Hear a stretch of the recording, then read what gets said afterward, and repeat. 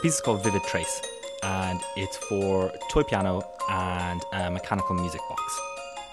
So the idea really came from a piano day that we did in the Royal Irish Academy earlier this year.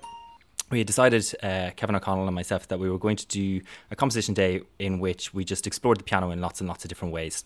And I thought it'd be quite interesting if I could get hold of toy piano, and that maybe we could put on John Cage's Suite for Toy Piano, and maybe some of the students might be interested in writing pieces for it.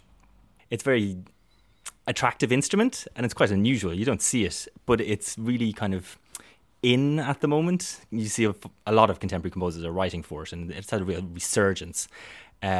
So I kind of had this idea, and I pitched it to Karen of Kaleidoscope, of writing this piece for toy piano and music box. So the music box is a little DIY make your own music box by a company called Kickerland, and basically you have these long strips of paper that you punch to write the music on. It's like a piano roll piano.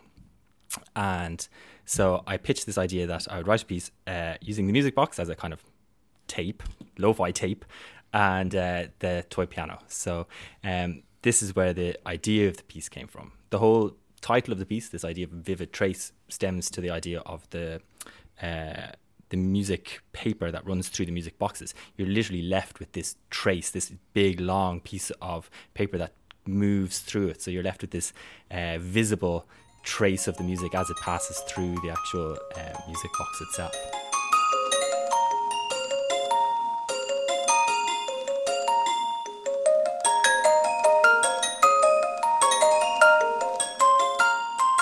Here are two things that we associate with, almost with childhood, or with that sense of childhood and this kind of sound that they create. So the two sound worlds mix very nicely. The toy piano has this kind of almost like a bell-like glockenspiel-like sound, and then you have this very kind of tinkly sound of the music box. So they mix quite well. And I thought the visual aspect, the toy piano that I have, it's literally a toy piano. It is like a little upright piano. It's got 2 octaves. It's chromatic, and it is painted red, green, and blue extremely vividly. And I just thought this whole notion of, David Bremner is going to play the piece. This notion of David Bremner walking out on stage to sit at this tiny little piano, and then this little music box sitting beside him. It just, the image alone was just so whimsical, and I just thought it's so kind of visually intriguing that I thought would be a really nice thing. And I just thought this is definitely a Kaleidoscope thing.